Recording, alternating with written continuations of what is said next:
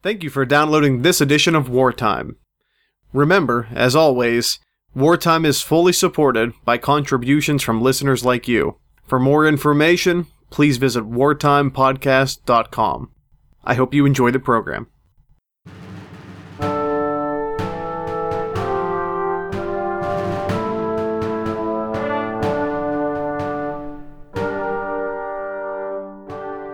With the British Army coursing through the southern colonies, Patriot movement was sent reeling. After a disastrous American defeat at Camden, new British commander Charles Cornwallis tangled with the American general Nathanael Greene in the backcountry of the Carolinas. Ultimately, Lord Cornwallis defied the orders of his superior officer and invaded the colony of Virginia, a maneuver that would seal his fate and the fate of a nation forever. On this episode, we discuss the year 1781. I'm Brady Kreitzer, and this is Wartime.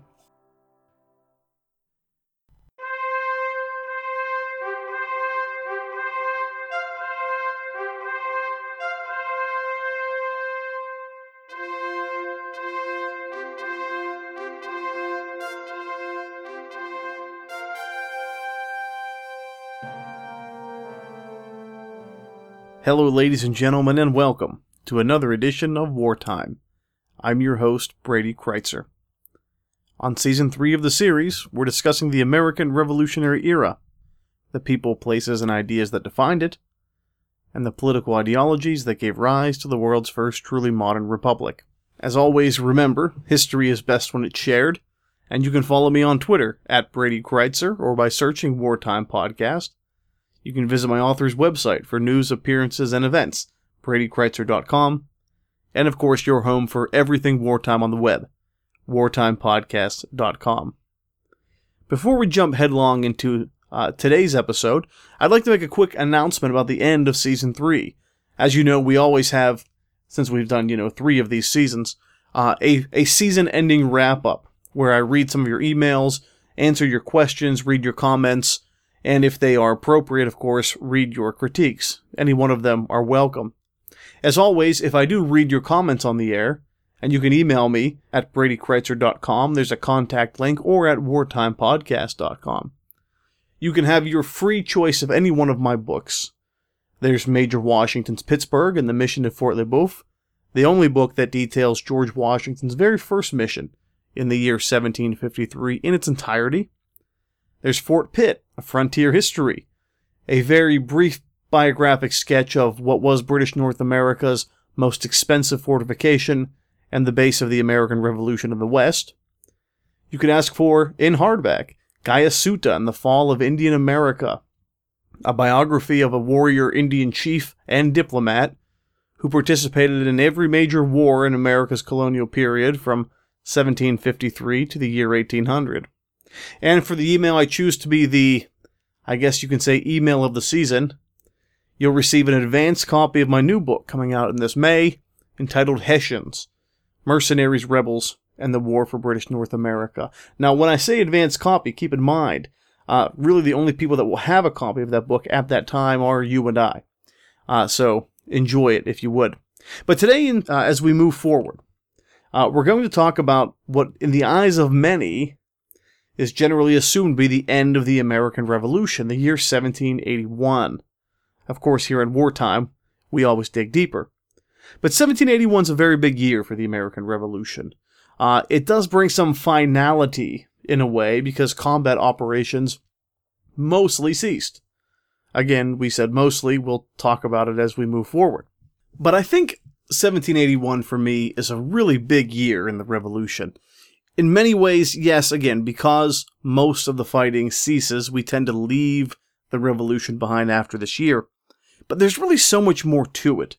Not just to the year, not just to the battles, not just to where and why they're fought, but really to the totality of the war. I mean, there's something very impressive about this year. It's one of the rare times we'll see, for example, George Washington actually win a battle.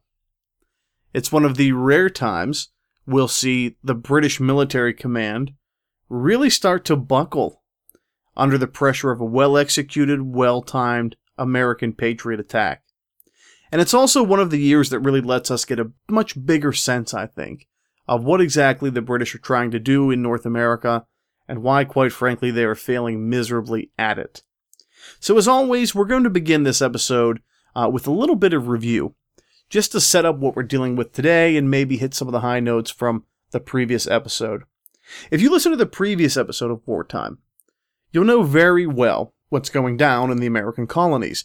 Once again, the British Empire has drastically changed their strategy for ending this war quickly and painlessly. And instead, they've made it a very long war that was very painful. But their new theater of operation, we can say, is the American South. They believe that there are many latent loyalist sentiments in the South. And again, they think they have the evidence to back it up. Georgia didn't even send a delegate to the First Continental Congress. And of course, once they arrive there, they find out very quickly things aren't exactly what they seem. There is some loyalism in the American South, but there is also a pronounced patriot force in the American South. And as most people would experience in a time of war caught in the middle, they tend to support whatever army is on their front lawn. Boy, I've said that a lot this season. I hope you remember it. I think it's very important. In the year 1780, we saw some major events transpire, most notably the single greatest British victory of the entire war so far. The capture of Charleston. Thousands of American patriots will be taken prisoner as a result of that maneuver. And we've seen that with the capture of Charleston and the capture of Savannah, Georgia, the British have given themselves a strong toehold in the American South. That gives them a few important toeholds, one in Canada, Quebec, of course, and the other their real base of operations, New York. Now you have two more in the South. Boston's really the only biggest harbor that isn't controlled by the British at this point. It was, and they left, of course, years earlier. But 1780 was a very trying year for both sides. Again, America suffers its worst defeat in Charleston, South Carolina, and the British find out very quickly the support that they thought they had wasn't really there. You know, one of the battles we talked about last week, one of my favorite battles for that matter, was the Battle of Kings Mountain. It was a fairly large engagement, about 3,000 men, British versus American. And of course, what really stands out about that American victory was the fact that there really wasn't but one British soldier on the field.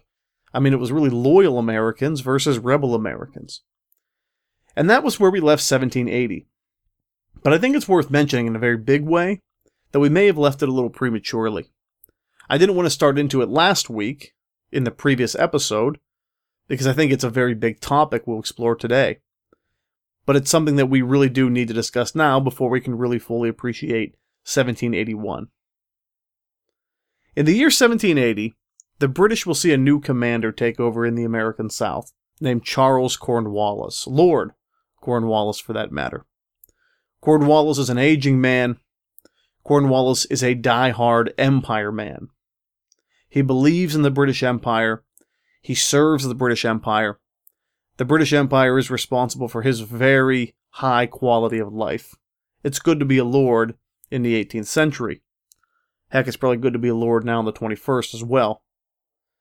And Charles Cornwallis arrives in the American South with the express goal, and he's sent there by Sir Henry Clinton, still commanding in New York. Find loyal support, gin it up, take whatever you can. Cornwallis believes the best way to take the South apart is piecemeal. Again, Georgia's the beginning in the very far south. Then he'll move north into South Carolina, and presumably move north into North Carolina. That would be a big score. And then ultimately find himself in Virginia. By doing that, piece by piece by piece, he believes that you could build a large groundswell of loyal support, sweep into Pennsylvania, Maryland, and of course New York and the New England colonies, and end this whole thing. Sort of interesting that in many ways, 100 years later, in the American Civil War, William Tecumseh Sherman will do the exact same thing, only he'll be successful. But we already talked about one of the moments that really tripped up this whole plan, and really kept Cornwallis in South Carolina in 1780, and it was that Battle of Kings Mountain. If Kings Mountain had been successful, Cornwallis no doubt would have moved into North Carolina, and the battlefield itself almost straddles the two states today. but he doesn't. It's a loss. It's discouraging, more because he doesn't really find the loyal support he'd have than the fact that he lost a relatively small skirmish. But he does have to winter in South Carolina in 1780. Now, it's not really that bad for him as far as wrapping up the year. In 1780, the American Continental Congress and General George Washington put a commanding officer in the American South to counteract the new British threat. His name was Horatio Gates. You might remember that name, Horatio Gates. In the year 1777, he was the hero of Saratoga. And if the hero of Saratoga, who showed down with John Burgoyne and defeated him in 2 separate battles, could find victory there under those circumstances, well, why not find victory down south as well? Now, these 2 armies will meet at a battle we call the Battle of Camden. At the tail end of 1780, this actually happens before Kings Mountain, but it really didn't fit with the discussion last week, so we'll do it now. And to make it very quick and very easy, Horatio Gates, the great hero that we already talked about for the Americans, is terribly defeated. I mean, after Charleston was taken, really any military resistance in the American South by the American Continental Army really fell apart. But in 1780, with the defeat at Camden, Horatio Gates is relieved of command, and things are looking grim. I mean, think about it. We're in 1781. This is the year that we've all been told is the end of the Revolution, and it's an end that favors the Americans, yet we're seeing one of the darkest chapters and the darkest periods so far. Again, I hate to say that anything is inevitable, and when we study the Revolution, I think we fall into that too much. Well, we know who's going to win, so we discredit the events as they happened. We undermine them, we make them simple and easy, and we leave out the things that challenge our understanding. But here, 1781, that final year, things are looking pretty low for the Americans at this point. Well, this gets us to, again, early 1781, and it gets us to the first real big change of the war in the South. And it comes from, of all people, General George Washington. The American Continental Congress was always, I would say, fairly involved, maybe in some cases over-involved, in the day-to-day operations of the military in the field during the American Revolution. Not always, but you can make an argument that in some circumstances, perhaps they had too much power and too much authority, and they knew the importance of the American South. Understanding that they just sent Horatio Gates down south, losing in South Carolina at Camden only a few months earlier, they now understand that whoever does take command of the American South really needs to be greatly supported and involved with General George Washington, so much so that the Continental Congress basically tells the general, you pick the commander. You pick the commander. And we'll support your decision. We trust your judgment. I mean, that's really something that doesn't happen too often in any war. The civilian government, quote-unquote, trusting the judgment of the military commander in the field. And George Washington, almost without a doubt in mind, selects one of his right-hand men to do the job. The man he picks is a man we really haven't talked about yet, but we did talk about the events he was involved in. He's been at Washington's side for most of the war, including his major victories, again if you could call them that, at Trenton and Princeton in New Jersey. His name is Nathanael Greene, and Nathanael Greene will leave Washington's side, venture down south with a very meager force, and do his best to fight the mighty British Army. Now, remember I said when Charleston fell, a lot of the organized Patriot Army in the South fell too. I mean, they were mostly in Charleston. But I don't want to lull you into believing that things are peaceful in the South, because there is a lot of fighting in the South going on in the meantime. But it's not being done by regular soldiers. It's not being done by men in matching uniforms. It's being done by what we call partisans. And that's a big word for the American Revolution, and in my opinion, it's one we don't use enough. Partisan warfare is horrible warfare. Sneak attacks, ambushes, raiding parties. These are the kind of things you see in partisan warfare. And in the South, the British are being really thrown into fits by very notable partisan leaders. Men like the Swamp Fox, Francis Marion, and the Gamecock, Andrew Pickens. I mean, these are all names that still reverberate throughout American history. These are the people doing most of the fighting in the South during the lull between the major battles. And they are fairly effective. I mean, when you consider they're basically sort of, I guess, pirates without ships, land pirates, if you would. That's how the British would view them. Some of them even describe them that way. They are an effective mechanism. Now, how much they're in communication with, say, George Washington is virtually none. But there's an understanding there. These are troops marching through your home. You value personal freedom. Again, you despise authority in most cases. And who's to say they even necessarily wouldn't despise American authority? Really, it's all authority, especially British authority. And they're keeping the fight alive. But Nathanael Greene, make no mistake, as much as we love to romanticize Pickens and Marion and the like, Nathanael Greene is the real superstar of the first part of this episode. Because he does something that George Washington has tried to do in the North. Weather was always a concern. And he does it virtually unimpeded in the South. And what he does is basically drain the British soldiers, drain Charles Cornwallis of his manpower, of his supplies, of his will to fight. How does he do that? Well, remember when we talked about southern colonies? We can look at them on maps and see their very huge expanses of land. But the reality is, in the colonial world, most of these colonies are really seeing their population centered around the coast. And the back country, as you call it, is pretty wide open and pretty wild and woolly as well. There aren't many homes in the back country. There are some plantations. What plantations are there, as far as their loyalties, are largely up for grabs. They really could be loyal or patriot, again, depending who's there at the time. And he understands, Nathanael Greene, that Charles Cornwallis is going to use Charleston and use Savannah as a place to resupply his men, as a place to gain reinforcements. He's really going to feed off of them completely. I mean, it's really sort of, he's almost attached to those cities. Now, for Greene, the decision's obvious how you're going to fight the much bigger army. Greene writes many times, he will not engage Charles Cornwallis and the British army in a toe-to-toe battle. To do so would be disastrous. Again, look at the Battle of Camden. Horatio Gates was viewed as the hero of Saratoga. Yet when you go down south, when you go into that wild and terrible wilderness of the South, and you take on a much bigger British army, it's not really going to work out well for you. So 1781, Greene decides, wants to be his year. He has no idea how effective he's going to be. But this is basically his plan. Again, we don't talk a lot about individual battles on wartime.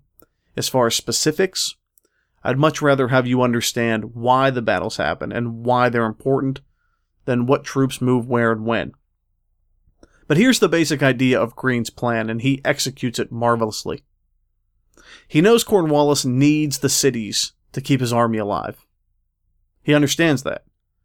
He knows that he doesn't really need such a thing. He can feed off the land effectively. And his men are much fewer than Charles Cornwallis's men. Greene will basically lead Charles Cornwallis and his British army on a wild goose chase through South Carolina and North Carolina. Through the back country, if you would. Cornwallis's army will chase him, try and track him down. Sometimes they'll engage in small battles. Most of the time the British win. But that really doesn't matter to Nathanael Greene. He's not fighting for a piece of land or to control a hill. He's fighting just to fight. He's fighting to sap the British of their resources. And the further he can get them away from places like Charleston, Savannah, from the coast, the better off he is. Nathanael Greene will go so far, with a fairly meager force, by the way, to split his army in two, giving command to a man who's been involved in the war seemingly from the beginning in Boston named Daniel Morgan. And therefore Cornwallis has to split his army in two. And again, they get further and further away from the cities they rely on so much. Now, some of these battles are victories. Some of these battles are losses. You can visit these battlefields today. Believe me when I say, it is not my intention to make these battles seem less important than they really are. It's not my intention to undermine these battles in any way, but I just want to keep them in perspective for you because a lot can happen in a year. But in the South, Charles Cornwallis is starting to realize things aren't going the way he planned. He's winning battles most of the time, By any military standard, that's a good thing. But these are what we'd call Pyrrhic victories. These are victories that, yes, even though you're winning, are really doing more harm than good, because you're using valuable manpower, valuable supplies. You're weakening yourself and whittling yourself down, and your opponent doesn't seem to be affected much. That's Nathaniel Greene's plan. Now, from a strictly military perspective, that's pretty beautiful. I mean, it really is executed flawlessly. But that's not what I love about it. Because you have to remember, wars are really fought for people. I mean, you're protecting and defending someone somewhere. Maybe it's your government. Maybe it's your neighbors. But when we make wars about regiments and the blue bloc versus the red bloc moving on a topographic map, you really lose sight of what these are all about, why these people are fighting, who they are.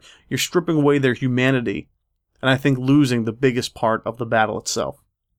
But what Nathaniel Greene really wants to do is allow the British to resupply themselves, not from the cities though, from the places they're fighting.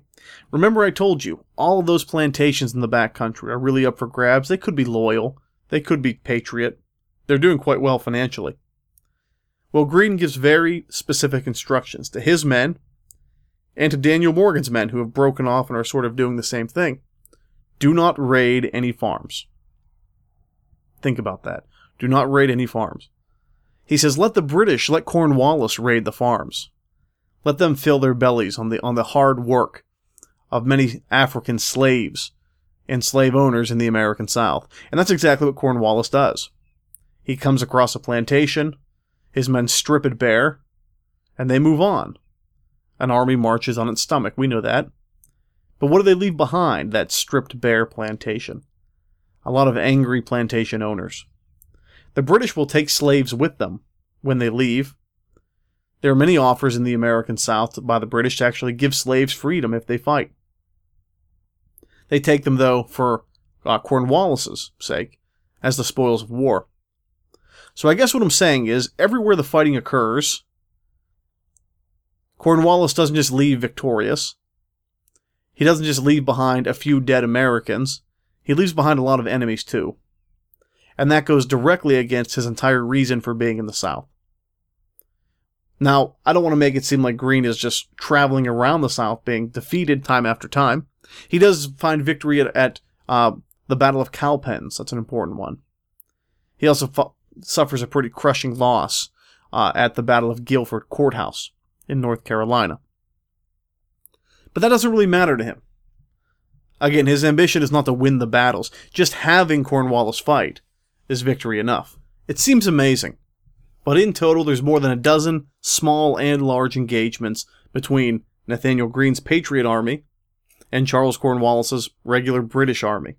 A dozen. Over 2,000 British soldiers are killed as a result. Greene gives us a great quote here. I'm going to read it verbatim. Again, it's not always my thing, but I think in this case you should hear the words that sums it up perfectly. He says this: "We fight, get beat, rise, and fight again." Nathaniel Greene. And that really does sort of boil it down. I mean, these are tactics that have been used since the Roman times. Long, slow battles of attrition that favor the smaller army. Remember, Nathaniel Greene's force is really split in two. Daniel Morgan has a force, and Greene has a force himself. And as Cornwallis correctly sees, the best way to proceed is to take out one of these forces, presumably at their weakest, before they can rejoin and move on. I mean, this is again like a wild goose chase throughout the same area over and over again. Cornwallis decides he's going to go after Greene's army itself. And Greene says very joyously, "He is ours."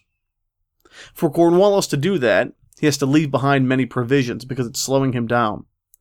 Many of the people who saw Cornwallis' army marching actually compared it to something like a horde on the Silk Road, a Tartar horde, they said.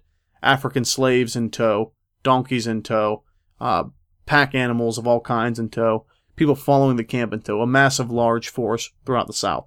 I mean, just the optics of that are going to virtually guarantee that Charles Cornwallis will not be successful. But time and again, it's what we see. It's the same mistakes by the British. Cornwallis ultimately decides, and all of his men agree, that the reason he can't defeat Greene, and he does see that this could go on forever until he runs out of men or supplies, is that Greene is being supplied by somewhere outside of the Carolinas. Where could that be? He correctly assumes it's the colony of Virginia. Now, if you're not familiar with the map, if you stack these colonies up south to north, it looks like this. Georgia, northward into South Carolina, northward into North Carolina, and ultimately northward into Virginia. It's Cornwallis's belief that Nathanael Greene is being supplied from Virginia itself. And he says, enough of North Carolina, enough of South Carolina. I'm going to march into Virginia, and I'm going to end this war there.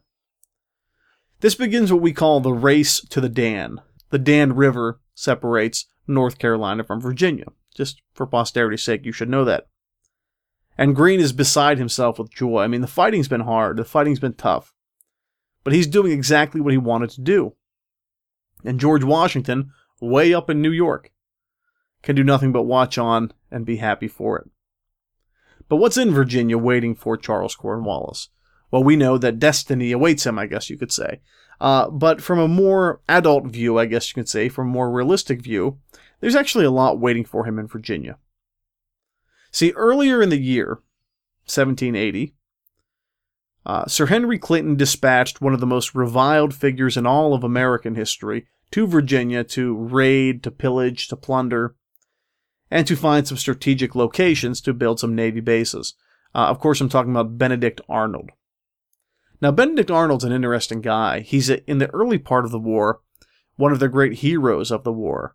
He was called the American Hannibal because of the great victories he found. He was instrumental in the victory on the ground at Saratoga. Gates was the commander on the hill, but Benedict Arnold was the one really in there slashing at the British with his sword. He was really instrumental in a lot of battles, breaking down the Saratoga campaign before that as well. He was just always there. He led the attack on Quebec, if you'll remember. But he was unhappy with what was going on in the American ranks. He believed he was being professionally slighted.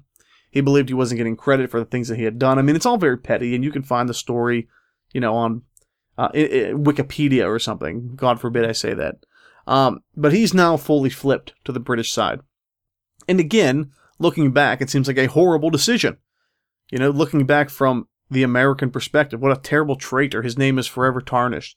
But even here in 1781, there is no clear winner in this battle, and there's no clear end in sight. So Benedict Arnold takes the money, flips to the British. He knows Virginia well, and he leads a British squadron, so to speak, up the many rivers of Virginia, doing damage all along the way.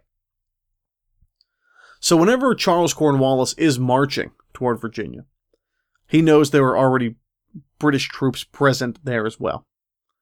Now again, the commanding officer of the Patriot forces, George Washington, is in New York. He sees Benedict Arnold making his way there. And to stop him, to counteract him, and to gain some intelligence, he sends southward an army under the command of a young French officer named the Marquis de Lafayette. The Marquis de Lafayette is one of the major figures of the Revolution, and he's French. He's sort of a young rabble-rouser who believes deeply in the cause of revolution, and he does truly love America. I believe it. He'll come back as an older man. And the Marquis de Lafayette will lead not only American troops, but French troops into Virginia to counteract the destructive raids the British have been doing already. But by the time that Cornwallis marches in 1781, you're now dealing with the summertime. It becomes a very different place. I think there's a real general sense of uncertainty amongst both sides what's going to happen. Cornwallis is fully convinced he will find victory. I really believe that. And even towards the end, he still won't give it up. Because every time he fights these American forces, he wins. He's got superior numbers. He has a mission in mind. He really believes logistically victory can be found. And the Americans, whether it be Greene or the Marquis de Lafayette, can only really get out of his way, but hopefully lure him into a trap. Now, that trap, to be very honest, will never come. Not the way that Greene and Washington and the Marquis de Lafayette really hope. But I think, again, it's a very revealing time to be very frank about where these two armies stand. You have the British Army, I think really truly putting ego ahead of duty, perhaps. At least they greatly overestimate their odds against their French and American enemies. And you have the American Patriot Army, who are really looking at the possibility of a very sort of game-changing event about to take place that's completely out of their hands in a lot of ways, which we'll talk about. And it leads to a very interesting standoff. Now, let's talk about the British Army a little bit. Remember who's in command of the entire British force in North America. It's still Sir Henry Clinton, and Clinton is in New York. Cornwallis, though, is basically running the show on the ground, at least it feels like it. Clinton tells Cornwallis, do not march into Virginia. Not yet. Cornwallis doesn't anyway. Cornwallis stops communicating with Sir Henry Clinton and goes directly to Lord George Germain, the Secretary of State for the American Colonies, the one sort of orchestrating the entire British effort against the revolutionaries in London. And Germain tells him, yeah, I think you should go to Virginia. Go for it. Why not? So the chain of command is all broken. The channels of communication are being completely taken out of order. I mean, you're really seeing a breakdown of all of the things that a modern army should be excellent at. And the result is going to be nothing short of catastrophic for the British. Now, once we see Cornwallis in that area, once we see him in Virginia, Clinton realizes he's probably not going to listen to him. He's not going to leave. You might as well work with what you have. And he tells Charles Cornwallis to find a place on the Virginia Peninsula. If you don't know what the Virginia Peninsula looks like, the York River is to the north of it. The James River is to the south. It makes what looks like a sort of a large finger coming out of the side of the state. And he says, build a place where we can shelter our naval vessels, our ships of the line. That's exactly what Cornwallis will do. He builds it at a place called Yorktown. Now, Yorktown sits on the northern side of the Virginia Peninsula and is bordered on the north by the York River. It is not a terribly effective place or smart place to station yourself if you're Charles Cornwallis. Now, remember, the Americans have no navy, so he's really not afraid of that, but the French do. And the French Navy has been pretty much engaged with the British in the Caribbean for some time. But Cornwallis will put himself there. Now, of course, little does he know, he's sort of setting himself in his own trap, because the armies of the American Continental Forces and the Marquis de Lafayette's French forces will quickly surround the city of Yorktown, starting in September of 1781, and slowly but surely tighten the noose. Little by little, they encroach and encroach and encroach. And they've got serious firepower, and they've got many guns and many men. They've got all of the things that realistically they didn't have for most of the war, but they have it now. The French Navy arrives, they defeat a British naval force on the way. They block off any possible escape for Charles Cornwallis out the York River, and before you know it, he's surrounded. Now again, I just made the Battle of Yorktown a month-long siege. Very easy and very simple. Because I'd rather have you understand the total, significance of the battle more than the individual troop movements themselves. I'm not doing that because I don't think they're important. I think they're incredibly important. I think there's a large amount of merit in studying them. That's something you could pursue on your own. But I want you to understand how the military circumstances changed the war. Because depending who you talk to, more often than not, most people would tell you the victory at Yorktown is the end of the American Revolution. And I hate to burst their bubble, but it just isn't. Yet we have this enduring memory, this enduring idea. That's exactly what it is. Whenever he realizes, Cornwallis, that he's surrounded and he has to surrender, he does so. And he asks Washington and the Americans if he can surrender with the honors of war.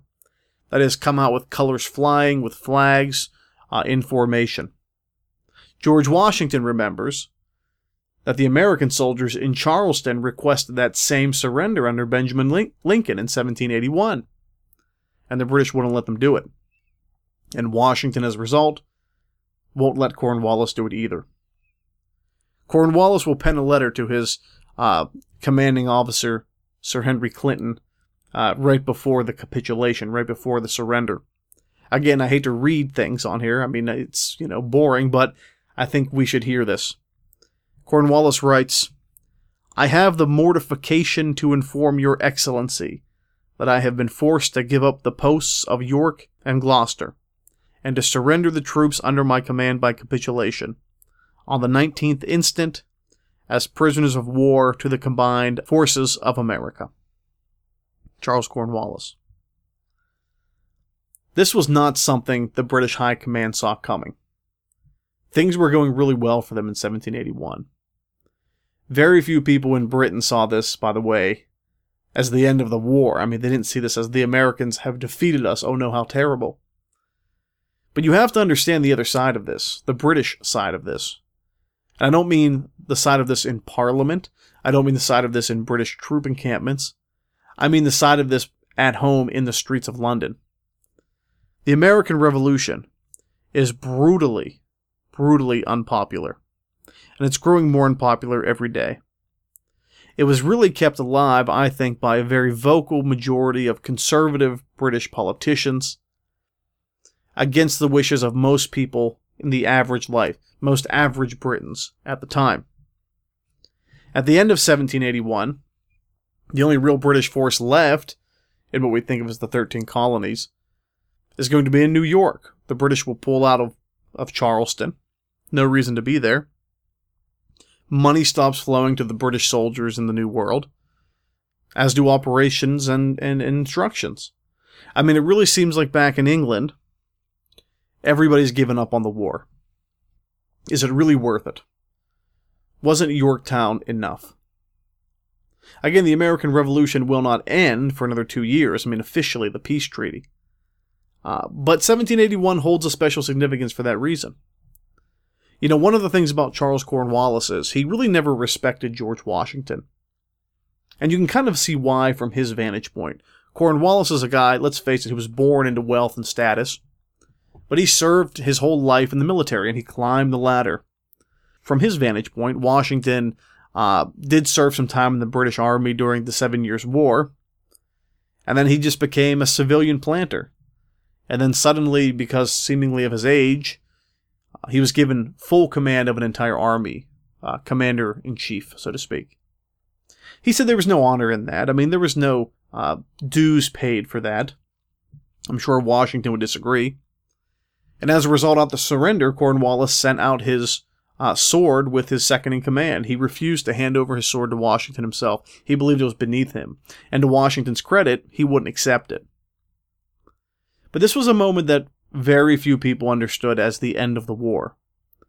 As time would play out, it would seem like the war was becoming less and less popular, and real, true American independence was growing more and more. That same year, 1781, the Continental Congress drafted what they called the Articles of Confederation. That was, each individual colony would now consider itself as an individual state. They would join in a confederation, working together when it suited them and separating when it didn't. They never really viewed themselves as one country, more like 13 different nations, very much like the European Union viewed themselves. And this would be the governing system for most of the decade of the 1780s, even after independence. But remember, the war's not over yet. It's just in a different place. You see, even if the British do stop fighting after Yorktown, which is mostly true, there's still a lot of people on the continent who are deeply invested in this war. There's still a lot of people who never fought because they were against American independence or for the British Empire. They fought for strategic alliances to get the best for their own people. Of course, I'm talking about the British allied Native Americans. There's no end to this war for them. But it's a tough situation. They've dedicated themselves to helping the British as allies, and it seems that every chance they got, the British would never return the favor. There was always a suspicion, I think, amongst the native warrior community, that the British were only using them to further their own cause. But the natives didn't want to think that way. They wanted to focus on fighting, finding victory, working out the best deals for themselves. The question was, would the British ever step up and help them for a uniquely native cause? You can imagine what it was. The answer was no. But the year 1782 is still a year of fighting in the American Revolution, but it doesn't fit into the mold we usually think. It's an Indian War. A war for the native peoples that's been going on for quite a long time. There was a sense of finality to Yorktown. There's no way around that. For most people, it was a time of celebration. Yes, the British were in New York, but the fighting was mostly over. Again, they don't know when the deal is going to be done. But there was a sense of finality. That finality never came, though, to the native peoples of North America. They were going to continue the fight. On the next episode, we look at the year 1782 and see exactly how they did it. Remember, our final episode of the season wrap-up, is going to air on February 27th. So if you're listening live now, get your emails, questions, and we can say school-appropriate critiques. How's that? In for the show. Our next episode, the year 1782, the American Revolution from Indian Country. Thank you for joining us. I'm Brady Kreitzer, and this is Wartime.